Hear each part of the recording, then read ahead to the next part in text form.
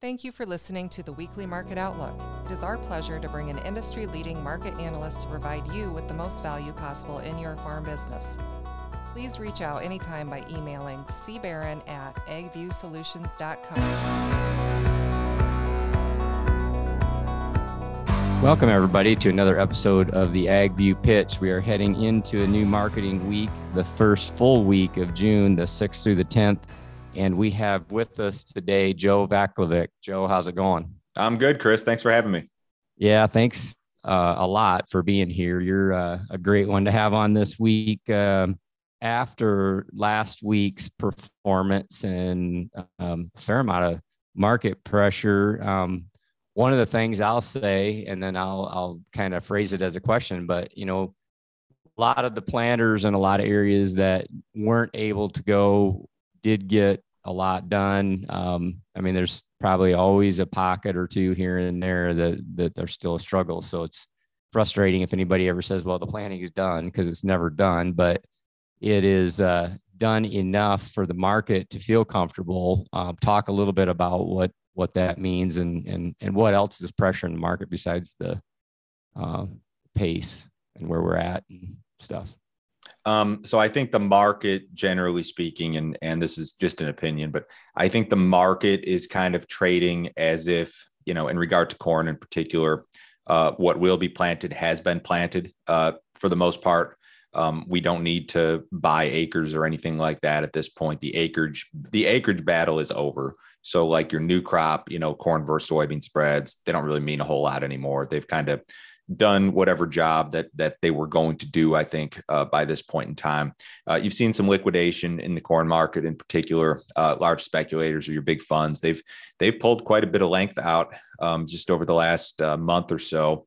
And I guess that has to do with a couple of things. I mean, first off, the crop has largely been planted, and we know that there are problem areas up north, and there are still some slow places elsewhere, but largely the crop's been planted. And also this, I think this chatter about Ukraine and the potential for exports out of those ports, I think it has caused a little bit of speculation. I know that possibility seems to be pretty slim, that all of a sudden, you know, Russia's going to say, go ahead and export grain out of these ports, and we're going to make it easy for you. It seems like a slim possibility at this point, but I think even the possibility of it is enough to maybe push some speculative money to the sidelines. You've also got seasonals that kind of turn negative around this time of year, give or take. And you can certainly have, you know, weather rallies into, you know, as late as, you know, mid-July or even later, depending on the year. But for the moment, like a lot of your shorter term stuff has just kind of soured, I guess, especially in regard to corn and maybe wheat also. Interesting. So you talked about seasonals. Touch on that for a minute. You did. I'm going to put a plug in again for your subscriber only videos that you do for your clients, me being one of them. Last week, you did an excellent video on the corn and some of the history of what you've seen and kind of the probabilities one way or the other from a seasonal perspective. Would you hit on that a little bit? So the video you referenced, what I did was I tried to like kind of answer this question. So we've seen what a 70 cent, almost 80 cent sell off in December corn from the highs that were posted just 3 weeks ago. So I guess the question that I tried to answer was like, okay, have there been years in the past where you saw a sell off, say post planting or right at the tail end of planting of this magnitude or something along these lines, and then returned to the highs or made new highs during, you know, June, July, or August.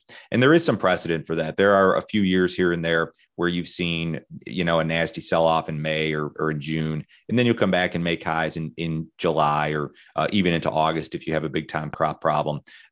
It's not a guarantee by any means. I mean, I think we have to a significant degree shifted into a weather market, and the weather right now, I mean, quite frankly, and it could change by the time people listen to this, but the weather looks bearish to me in regard to row crop markets. It looks good for production potential, but not good for the markets. I mean, we've got a wet forecast, we've got a cool forecast, and that's not just the next few days, that's even out to the extended time frame, which takes you out past the middle of June at this point. So I'd say at this point, the weather deal is like what really matters.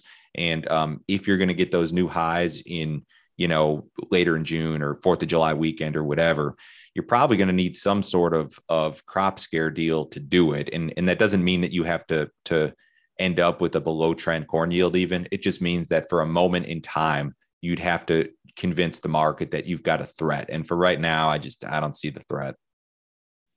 Well, and sometimes it's the difference between what the forecast is and then what actually happens too, right? Because your forecast could be one way, and then, like you said, over a long weekend or something, all of a sudden it's the opposite, and that's what will move things. Yeah, so there doesn't have to be any crop problem at all in reality to rally the market. What you need is just the perception of a possible crop problem. And I'm not trying to make any prediction or anything about the yield or the size of the crop or anything like that. Just as far as the market's concerned, and as far as like big speculators are concerned, they will react if they view the forecast as being threatening, even if just for a minute, even if just for a couple of days. There have been years where you'll see weather rallies that last like 3 days, but they can be really sharp. And you could rally the corn market in a deal like this. Corn could rally 60, 70, 80 cents in 2 or 3 days if the right forecast shows up. But we don't have that forecast now. And I'm not saying we're going to have trend yields or anything like that. I don't have any opinion on that this early, but you don't have a forecast that is threatening the way that the market views it. At least that's the way I view it. Mm-hmm. So you talk a little bit also about the technical side. This is kind of back to the seasonal thing, but we've seen a fair amount of pressure, just say D's corn, or even how we closed last Friday. What kind of ranges potentially from a technical standpoint could we see? How extreme could it get one way or the other if we do get bearish news or bullish news? So say you just assume that you skate through the next 6 or 7 weeks, you get out to mid-July and you have no real weather problem. You're generally, enough precipitation across the Corn Belt, no big heat wave, nothing like that. I'd venture to say there's sizable downside for, another 2 or 3 months. Your normal seasonal trend, of course, would be that you post some sort of high in May, June, maybe July, and then August, or, the last half of July, August, September can be really ugly months for the corn market.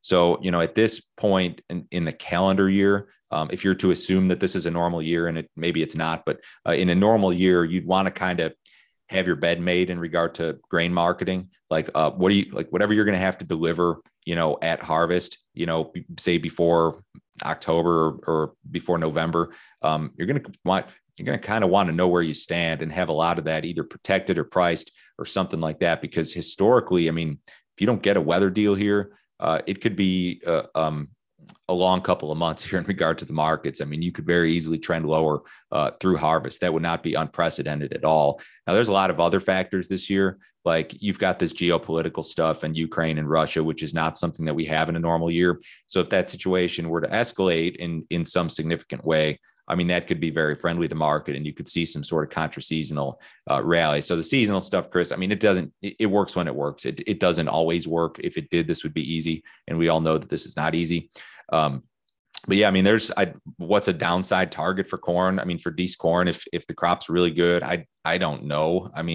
Back in just the first part of March, D's corn was, under $6. We were 577 at the low on February 25th, and just above that, in early March. So, to take a rundown back below 6 or something, if weather's good, and if, you don't see some sort of geopolitical blow up, I wouldn't say that's outside of the realm of possibility. I think you could be even cheaper than that in the right circumstances. Mm-hmm. What about soybeans? What would you see there?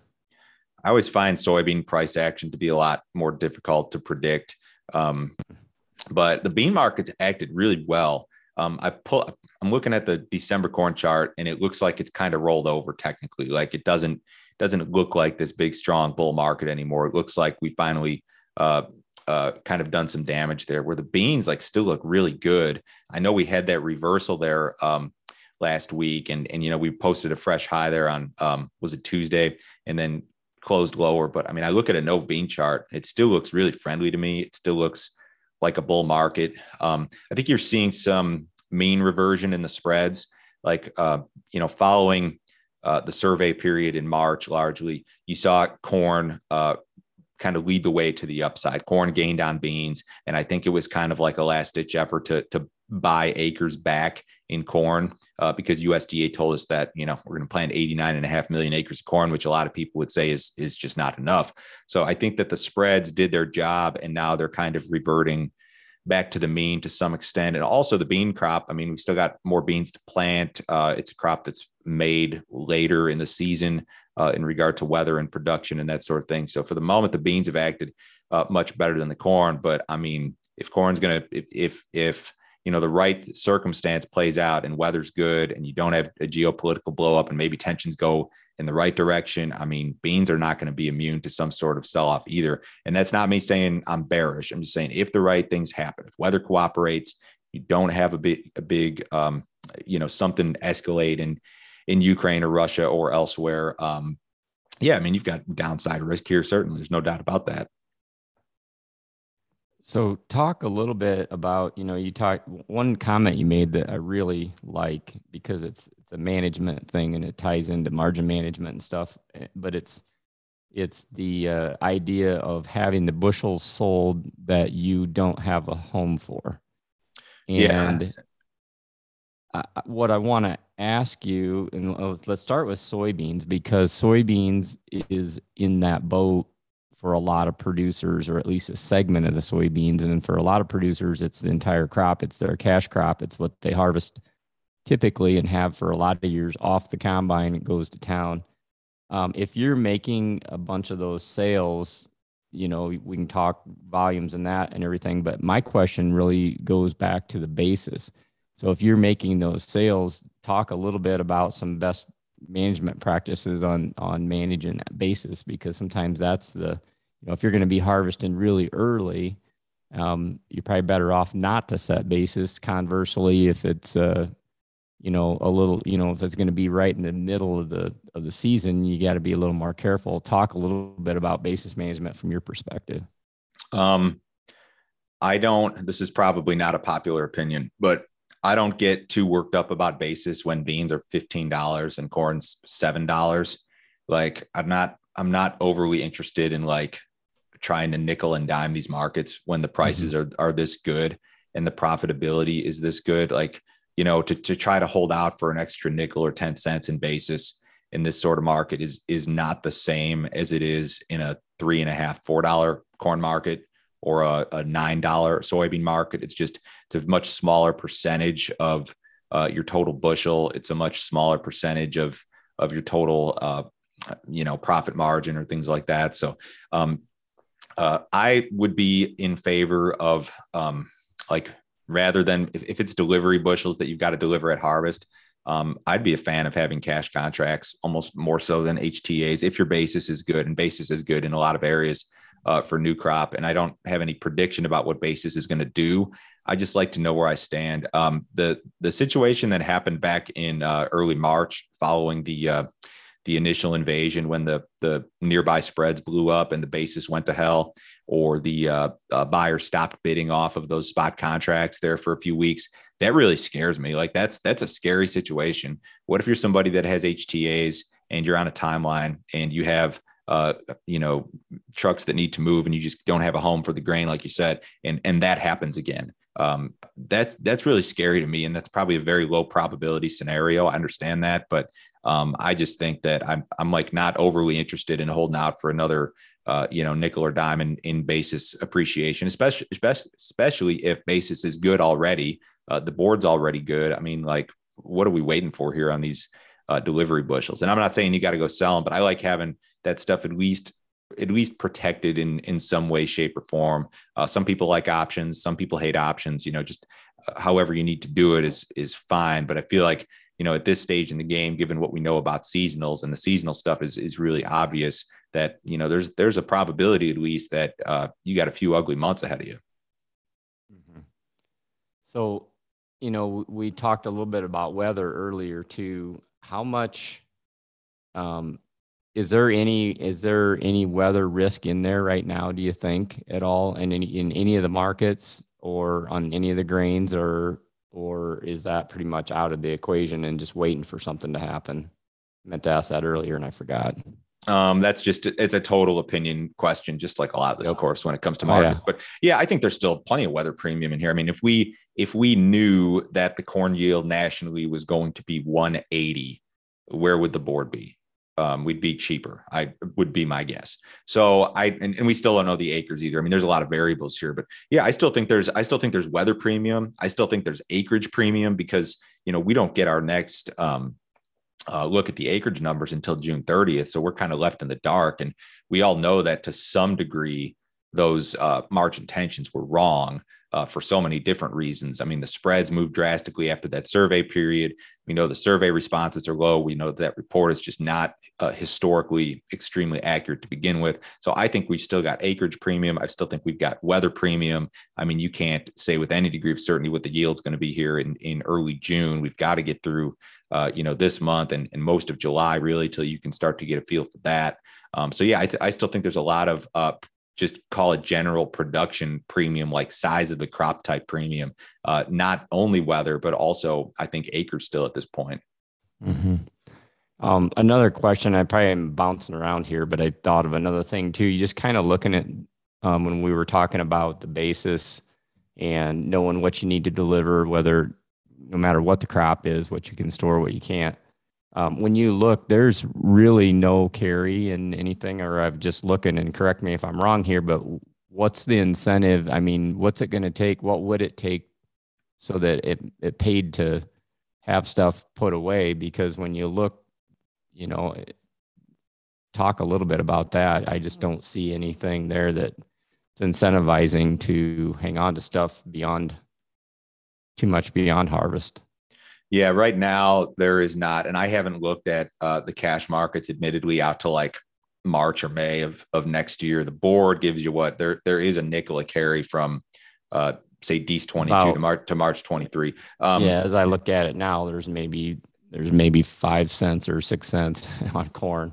So in any given year, I send out, like to all my customers, I send out carry targets and I'll say, this is where you should look to roll your D's HTAs to March. This is where you should look to roll into May. This is where you should look to roll into July. You may get that opportunity this year. There may be an opportunity to capture carry.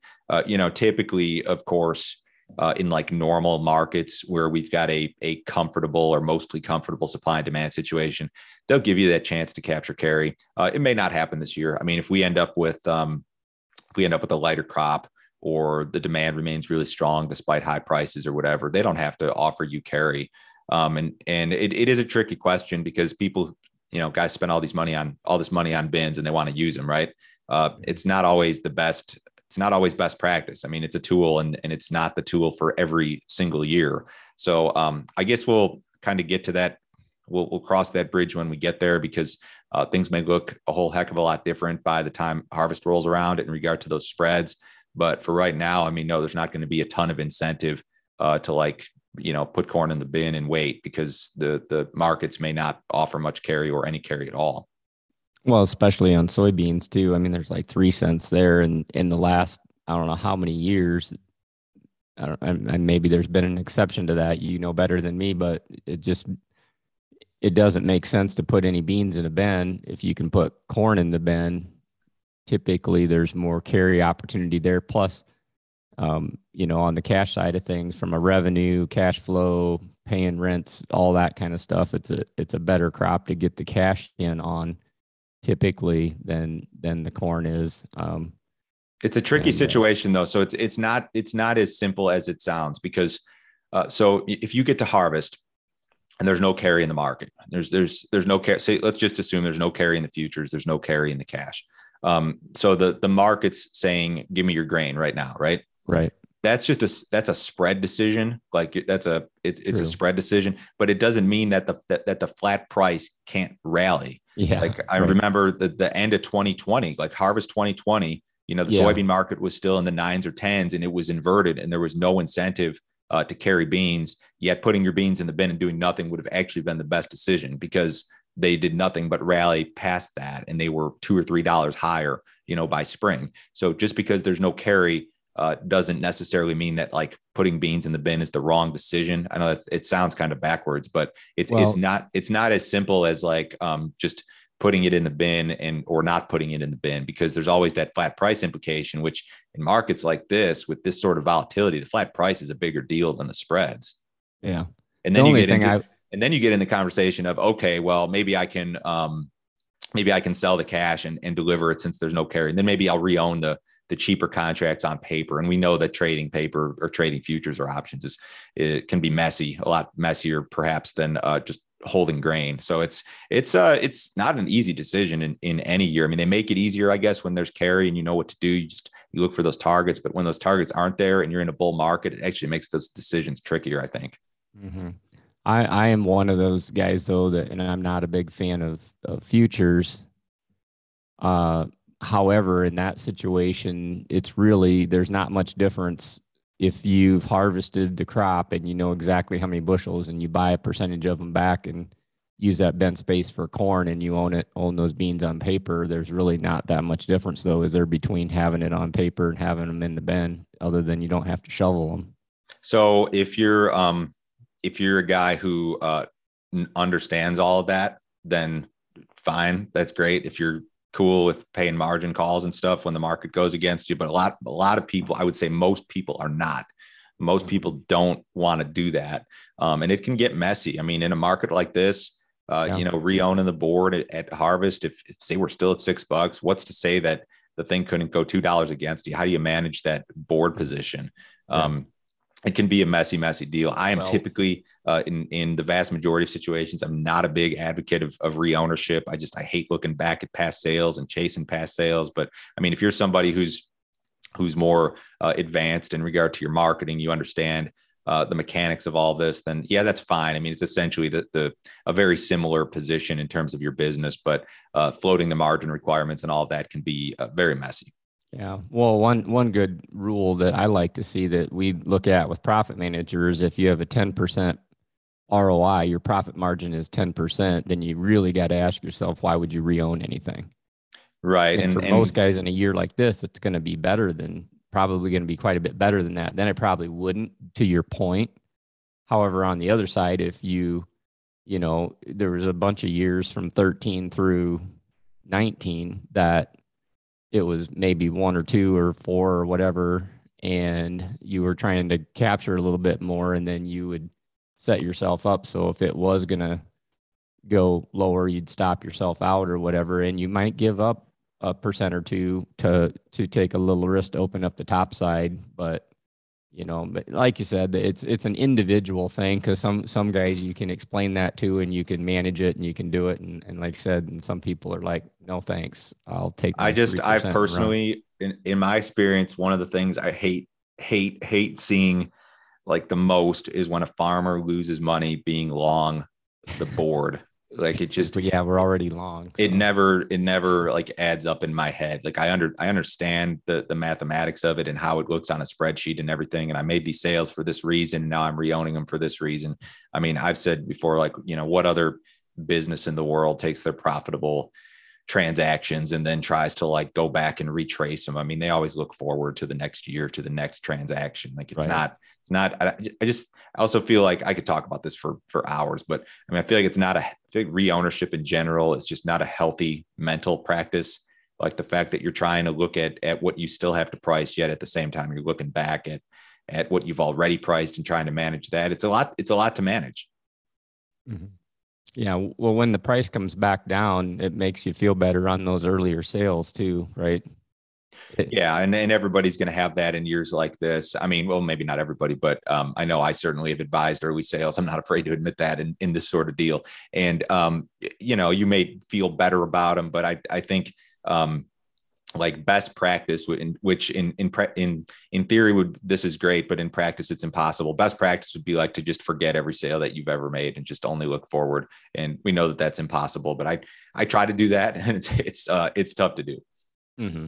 Well, what we try to do is just look at the average. It doesn't matter where you started or where you ended, as much as where are you at with regard to that margin target that you have. And if you're accomplishing that, that's really the goal. And I think too often we get there's so much noise, there's so much media, and there's so much crap out there. And I think that's why it's important that we talk about the emotional side of it here for a second, because, you can get so distracted away from your own stuff because your deal is what's important. It's not who cares what 15 other people are doing. Look at your deal, look at your margin, and let that dictate your decision making. What's interesting about grain marketing is like what you see or what you hear from other people about grain marketing. You might see it on the internet, or you might hear it in the coffee shop or whatever. It's kind of like social media. Like, you're going to hear from other people like the highlights of their grain marketing. Whereas, like, you log on to Facebook, you're going to see the highlights of a person's life. You're only going to hear about the good things. Like, you don't hear about the bad stuff. Just like when you go on Facebook, you don't hear about like the bad stuff that somebody has going on, or like the low lights. You only see the highlights. You see the highlight reel. And that's like what you see when you think you're comparing yourself to other people, when in reality you're comparing yourself to other people's highlights. It can be a bad, like, to like even notice what anybody else is doing is probably also a poor mental practice, because it's probably false anyways. Yeah. Oh, it's just it. And the social media and the general media have really screwed with people's brains. So That's a fact. Anything on the market front, we talked weather, seasonals, technical stuff, the war in Ukraine, anything out there that is a big watch out? I mean, and we can hit on the USDA report that's Friday here this week. Any comments on any of that stuff? Generally speaking, I mean, everybody and their brother's talking about recession, right? Are we headed to a recession? We may be. And when they talk about we're headed into a recession, I mean, I think most people are just talking like the textbook definition of recession, which is, 2 consecutive quarters of negative growth or whatever. And we may get to that. I do worry about these higher interest rates. I worry about high fuel prices and their effect on the economy. And like I said before, I think there is a tipping point. I don't think we're there yet, but I think there's a tipping point where if things like the stock market get bad enough, that there could just be a total risk off event where nobody wants to be long anything. And maybe that's way off base. It's what I remember from 2008. And I know a lot of people have made that analogy, but this time might be different. This might be closer to, like, I don't know if there is a good analogy for it.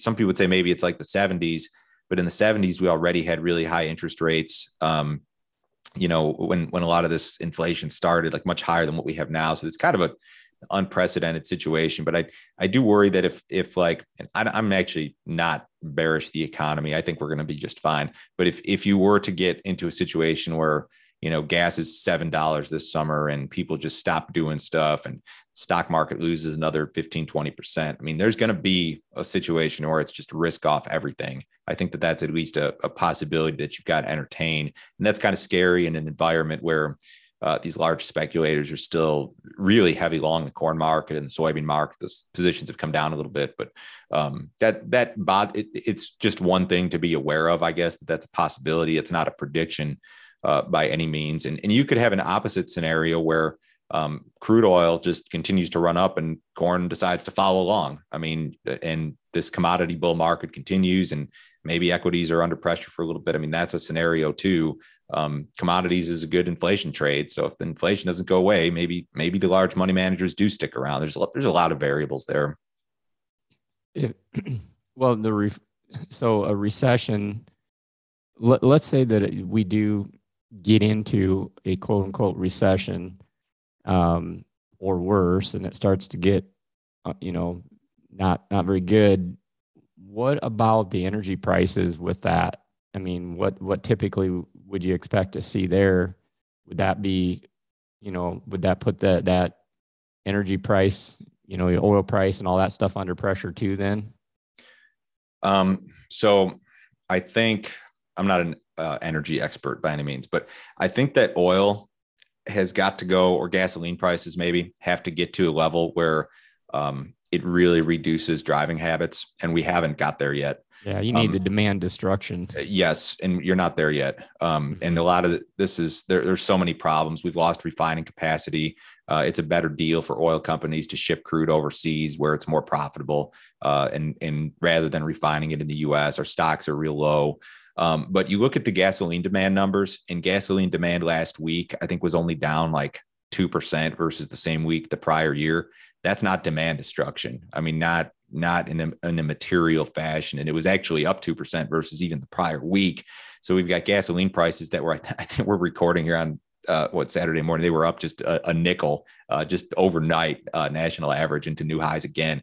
So, I mean, I think you may have to get to a gas price nationally that does in fact restrict driving, which is very tricky to do. Like, I don't even know that we saw a whole lot of that in 2008. And remember, oil got to 147 in 2008, but gas was never as high as it is right now. So you may need to get to a level that really restricts usage. And I don't think to this point we're there.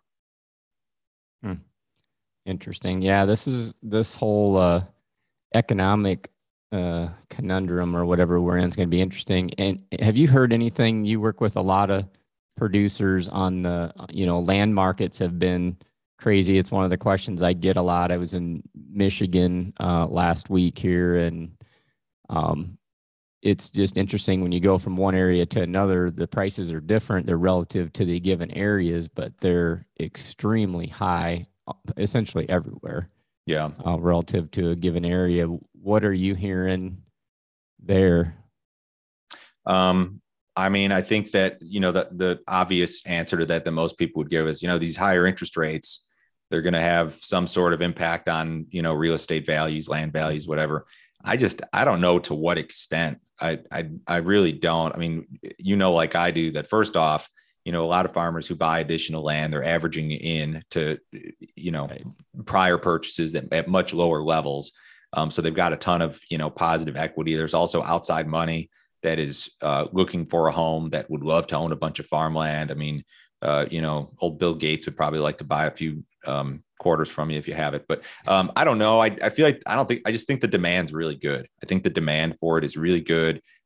They're not, they're not to sound like a broken record. I mean, they're not making any more of it, in this prime farm ground, in your part of the world, or in Illinois or Minnesota or wherever. I mean, it's pretty sticky, Chris. I don't know that I see any big collapse. I mean, a lot of the debt that's out there has been refinanced at very, very low levels for the long haul. And I think it's going to make it sticky. I think real estate's that way too. Yeah. I would concur with all of that. It's interesting on the land side of things, because if you go back to 2008 when everything crashed, of all of the assets that were under pressure, land probably, land was for a period of time as well, but less to a much lesser degree than all the other sectors. And so land kind of continues to be one of those pretty safe places, I think, to oh gosh, I mean, it seems like everybody that I talk to, I mean, most farmers, I mean, it's like they would all jump on that prime piece of property that's adjacent to where they farm or whatever, in a lot of situations right now. And maybe these rates are a deterrent to some extent, but gosh, there's just a lot of money out there. Again, all the old debt's been refied and it's locked up at, 3% or whatever for 30 years. I mean, I still think that financially there's just some very strong hands out there. And it doesn't appear to me like there's going to be a ton of weakness there. Mm-hmm. My last question, and it does tie back to that interest rate. If you throw your crystal ball out there, how high do you think this Fed is willing to take the interest rates? Any guess? I don't have a guess, but you've heard different talk from different members of the Fed. There has been some talk among Fed members that they need to get to what they'd call like a restrictive rate, where they're trying to just get back to a neutral rate right now. And keep in mind that they've raised rates from 0 to like 1%. I mean, we're not even at 1%. They're still super low. Like the markets and everything from the stock market to your longer term rate markets to everything else on the planet, they've already discounted the idea that the Fed's going to be 2.5 or 3% by the end of this year, I think, or by the end of next year. They've already discounted the fact that we're going to get to a neutral rate. And then the question becomes, do you get to a restrictive rate where they take their Fed fund rate to, 3.5%, 4%, 5%, 6%. A lot of people think that's impossible. Some people think it is possible.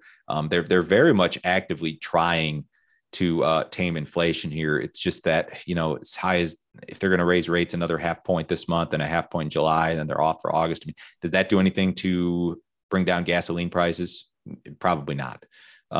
They have limited tools to work with.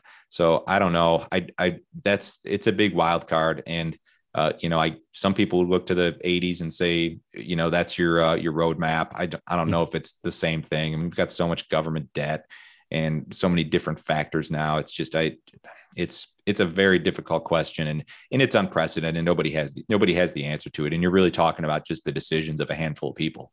Yeah. And it probably slows down if the economy, they'll be adjusting things as everything else flows. So yeah, I mean, Joe, most of it comes back to inflation. If inflation starts to be reduced, right, then they're not going to have to raise rates a whole lot more. Yeah, exactly. Yeah, it's going to be interesting. And then you got all the supply chain issues and all that stuff that's going to, on the sidelines, going to be affecting all that stuff too. Is, it's one thing to have the money for something. It's another thing to not be able to get it too. Yeah. And they can't fix supply chain issues either. Right. So, all right. Well, hey, Joe, this was an excellent conversation. If people want to listen, if they're not already listening to you, they need to be.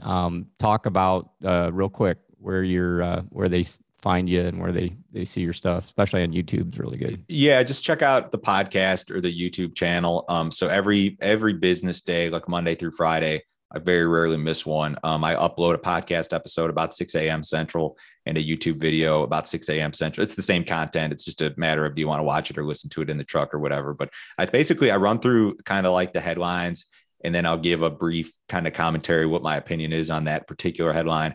I don't really bark out too much in terms of like opinion or anything like that. I try to keep it more of kind of an objective look at what's going on, is what I try to do, with a little bit of opinion mixed in. But I know it's become real popular. I've been doing it in the official form of like a podcast for, I think, going on 2.5 years now, maybe. And I don't know, it's gained a lot of traction. People seem to like it. So it's updated every day. It's called Grain Markets and Other Stuff. It's on, Apple Podcasts and Spotify and Google and on YouTube and everything. Yeah. And then also your subscriber only videos, I think, are awesome too. So if you're not listening to those also, that's something, $50 a month, right? Yeah. And I talk about that stuff in the podcast every day. So if you haven't heard anything from me and you're interested, I mean, check out the podcast. It's totally free. And then if you think you want to get more involved, that's fine. But give it a shot. Awesome. Joe, thank you very much. Really appreciate your time today. Yeah, absolutely. Thanks, Chris. You bet. And thanks everybody for listening. And we will catch you again next time on the Ag View Pitch.